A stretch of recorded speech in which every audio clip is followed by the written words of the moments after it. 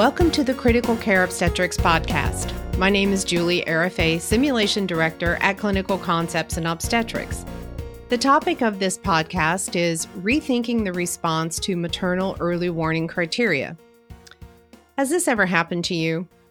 A patient meets early warning criteria, but the patient is not acutely ill at the time. The nurse may be hesitant to notify the provider that the patient has met criteria because immediate treatment may not be necessary. The provider may be frustrated when they're notified because they've been called before acute care is needed. What exactly are they supposed to do? It's a fact that often there are several early warning signs before a patient becomes acutely ill. It's also a fact that early warning criteria are designed to detect changing patient status before they become acutely ill. However, in reality, when providers and responders come to the bedside, it's often an acute clinical situation where many actions need to be done at once. In fact, most simulation-based training programs prepare teams to do just that. Respond in an acute situation like maternal cardiac arrest or severe hemorrhage. So, is the maternal early warning criteria process flawed? I would argue strongly that the early warning criteria is not flawed. Rather, we may not have been well trained in the appropriate response to early warning criteria when the patient is not yet acutely ill. Responding to an acutely ill patient is a high-stress situation. I've often heard teams report being less prepared than they would have liked. What would have helped the team be better prepared? Role delegation? A quick discussion on what actions on the checklist are important to do first? What needs to be communicated and to whom? What complications might also occur? What are the signs of those complications? What other steps might need to be taken if that complication occurs? If the team had just had a bit more time before they were called, they could have gotten organized faster. Certainly, all these things improve performance, but they're difficult to accomplish in a crisis. However, they could be discussed and accomplished earlier before the patient becomes acutely ill, possibly when early warning criteria are first met. We need to rethink the response to early warning criteria. I'm going to use several vignettes to illustrate what I mean. The first vignette. A 40-year-old gravid of 3, now a para 3, gave birth vaginally 1 hour ago. At the last assessment, heart rate was 110, up from 88, respiratory rate 24, up from 18, and a large clot was found when the patient got up to void. The patient reports no dizziness. Total quantified blood loss, or QBL, post-birth is now 1,500 mLs. It includes the clot, but not the liquid in the urine hat. Lochia is moderate, and blood pressure has not changed at 110/70. The patient has met early warning criteria, but the unit's busy. You hesitate to call the hospitalist for a patient that acts normal, looks normal. So think about what would better prepare the team if this patient experienced a severe hemorrhage. What actions could be taken now that would improve performance later? The bedside nurse. Definitely notifying the hospitalist and the charge nurse of the patient meeting early warning criteria. For the hospitalist, coming and assessing the uterus to determine what the situation is. Is atony present? Is something else happening? And then the hospitalist and the nurse discussing what amount of ongoing bleeding to call the hospitalist for, what medications need to be given now, and what medications will be used in the future. What vital signs should the nurse call the hospitalist for? And at this point, in this case, consider using mean arterial pressure or MAP instead of blood pressure. And this is the number that's in parentheses next to the blood pressure. The patient needs a mean arterial blood pressure minimum of 60 to 65 millimeters mercury pressure to perfuse organs. This patient's current MAP, or mean arterial pressure, is 83. The hospitals can provide an MAP that requires a call. That might be 75, whatever the hospitalist thinks is appropriate. Other vital sign changes may include a heart rate parameter and a respiratory rate parameter. The blood bank may be called to prepare blood for a possible transfusion. And the patient may need to stay in labor and delivery for an additional amount of time until they stabilize. When the charge nurse is aware of a possible hemorrhage, if a call comes from that room, the charge nurse will know that they need a response team, including a possible runner to the blood bank, the hemorrhage cart, and uterotonic medications. So the charge nurse can begin to plan for these things and think about who would fill these possible roles. In this vignette, the outcome is the patient did well. Vital signs normalized and bleeding slowed. However, the same parameters for mean arterial pressure, heart rate, and respiratory rate for calling the hospitalist were used in the postpartum unit, so that there were clear parameters for a callback once the patient went to postpartum.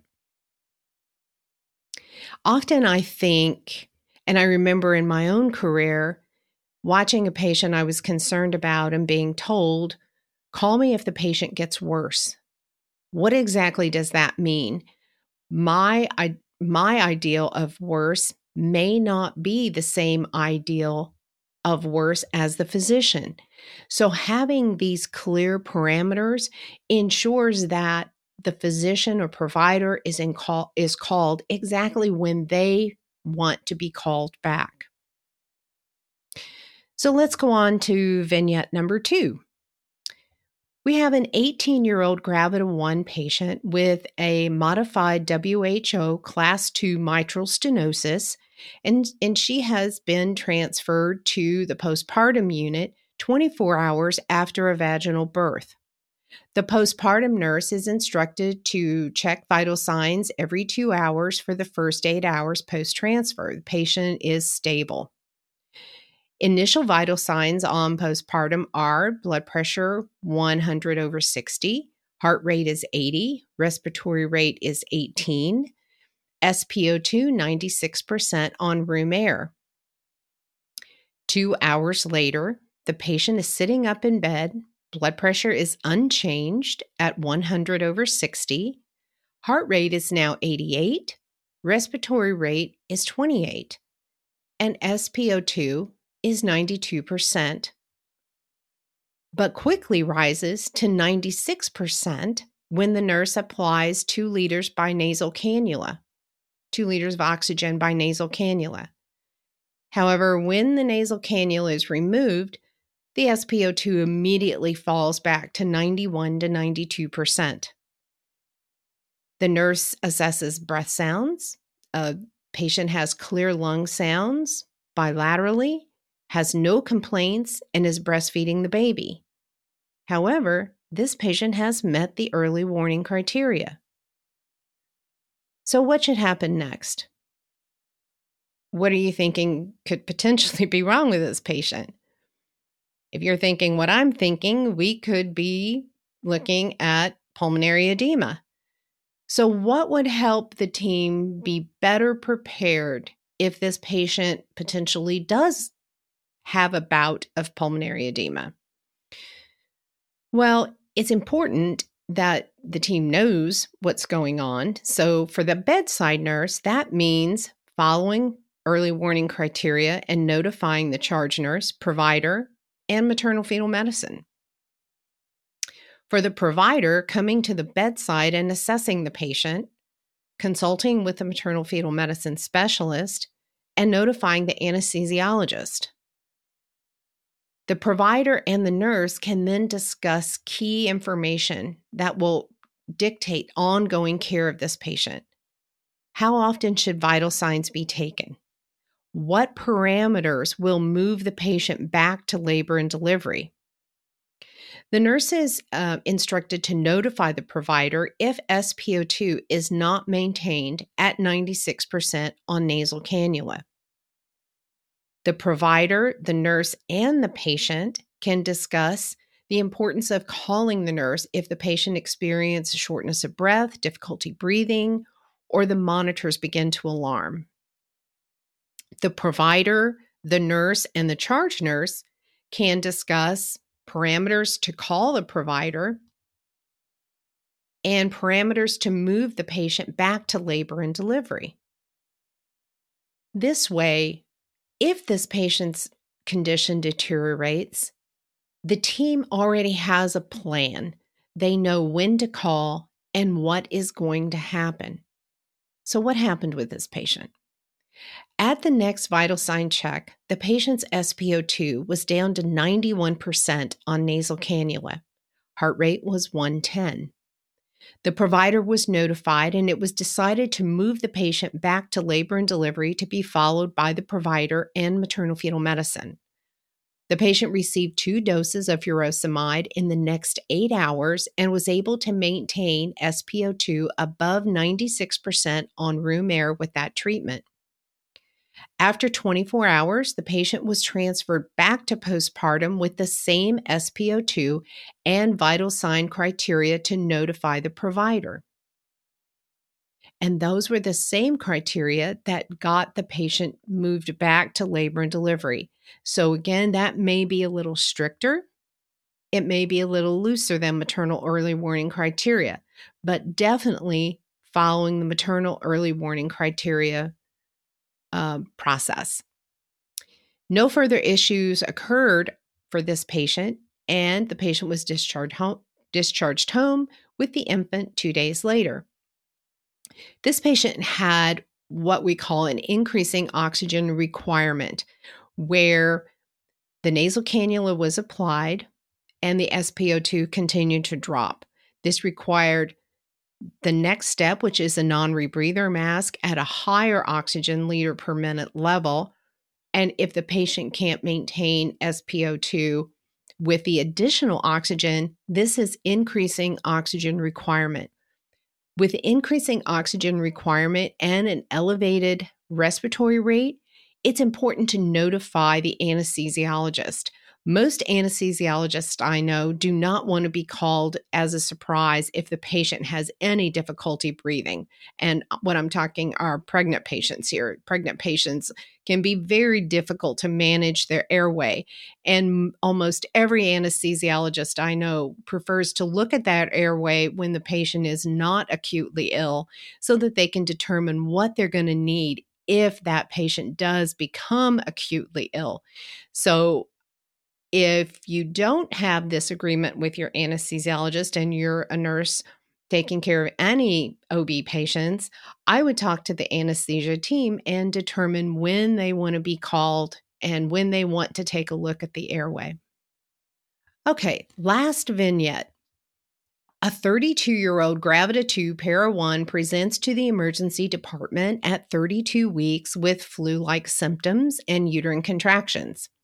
The patient is transferred to labor and delivery and placed on the fetal monitor. Vital signs on labor and delivery are blood pressure 120/70, heart rate 90, respiratory rate 20, SpO2 99%, and a temp of 37.3 centigrade or 99 degrees Fahrenheit. Fetal heart rate is category 1, and uterine contractions are mild every 7 minutes, lasting 40 to 45 seconds. An IV is started, and the patient is placed on observation. An hour later, vital signs are temp 35.5 or 96, blood pressure 110/65, heart rate 100, and respiratory rate 28, SpO2 is 94% on room air. Fetal monitor tracing is unchanged except the baseline is higher. The patient has met early warning criteria. So what complication do you think this patient may experience? I'm thinking sepsis. So if you want to be prepared for a patient who potentially is becoming septic, what kind of response is best accomplished early? For the nurse, again, that means following early warning criteria. And in this case, this is a teaching hospital. So the nurse notifies the resident and the charge nurse. The resident needs to come to the bedside, assess the patient, and at this point, the resident places the patient on a higher level of oxygen, a non-rebreather mask at 8 liters per minute. The nurse and the resident agree to notify the next level, which would be the chief resident and the hospitalist. The anesthesiologist is also called to evaluate the patient for an elevated respiratory rate. Labs are ordered for a septic workup, including blood cultures, sputum cultures, and a lactate level. The physicians decide upon vital sign parameters for notification: any increase in heart rate, any increase in respiratory rate, SpO2 below 96%. The patient is now on, remember, a non-rebreather mask, and MAP, which is currently, that's mean arterial pressure, which is currently 80, but the nurse is to call if it drops to 70. So very clear criteria: any increase in heart rate or respiratory rate at baseline, and the MAP. The physician and the nurses have the discussion, possibly that this is sepsis. What are other signs and symptoms that the nurse needs to be aware of and look for? In this particular hospital, there is a house-wide sepsis RRT. So the criteria is reviewed, and if the patient meets that criteria, the house-wide RRT sepsis team will be called. The components of a 1-hour bundle are reviewed and supplies are brought to the patient's room. The neonatal intensive care unit is also consulted, so they're aware of the fact that this patient is here and possibly maybe septic. And criteria for an emergency C-section if fetal heart rate changes. All of this discussion allows the team to be better prepared to take care of this patient. So what happened? Within an hour, the patient met the criteria for a sepsis RRT and one was called. The 1-hour sepsis bundle was started and they had labs to compare to, because a lot of those sepsis labs were drawn ahead of time, so there was a basis of comparison there. It was decided to move the patient to the ICU after discussion with maternal fetal medicine, the provider, the ICU, and the NICU, the neonatal intensive care unit. The patient was hydrated, placed on BiPAP, and was stabilized within 72 hours. Early warning criteria gave the team time to determine clear parameters for worsening illness, to plan ahead for the most likely diagnosis and complications. It allows the team time to discuss what information is important to communicate, when, and to whom. Unit staff can prepare equipment and supplies that may be needed.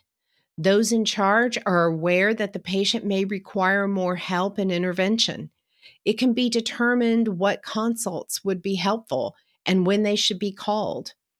Early warning criteria gave the team time to begin to prepare for a possible emergency. We need to use this time to clarify who may be needed, and for the nurse or physician in charge to have a strategy to assign roles and priority tasks. Rethink the response to early warning criteria and be better prepared for your next emergency. Thanks for listening. Don't forget to subscribe and leave us a review. You can learn more about our company at www.clinicalconceptsob.com.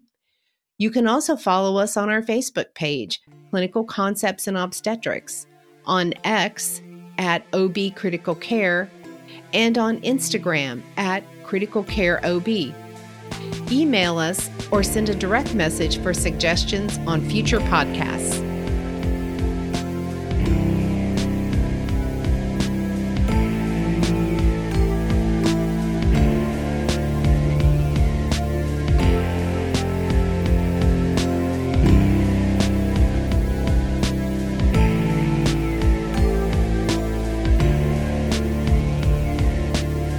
This podcast was produced by Austin Baird. Are you looking to create a podcast? Please email me at podcastnashville@gmail.com. That is podcastnashville@gmail.com.